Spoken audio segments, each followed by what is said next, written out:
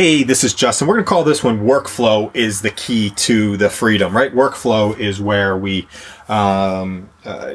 start to feel safe and not have to worry about the process that's going on in the background. And safe, I don't mean physically safe, I mean emotionally safe. So if you've got a good workflow in place that gets us momentum where we can actually get into the flow, workflows that inspire flow. I like that. Workflows that inspire flow. Then we can just create and push through it. And we have the chance to do great work. Doesn't mean we're going to necessarily do great work, but the a lot of the tension that can get in place. So we spent a lot of time working on the workflow to be able to start getting some of the better ideas out into the world or out into a place. So workflow to inspire flow is what we'll call this one.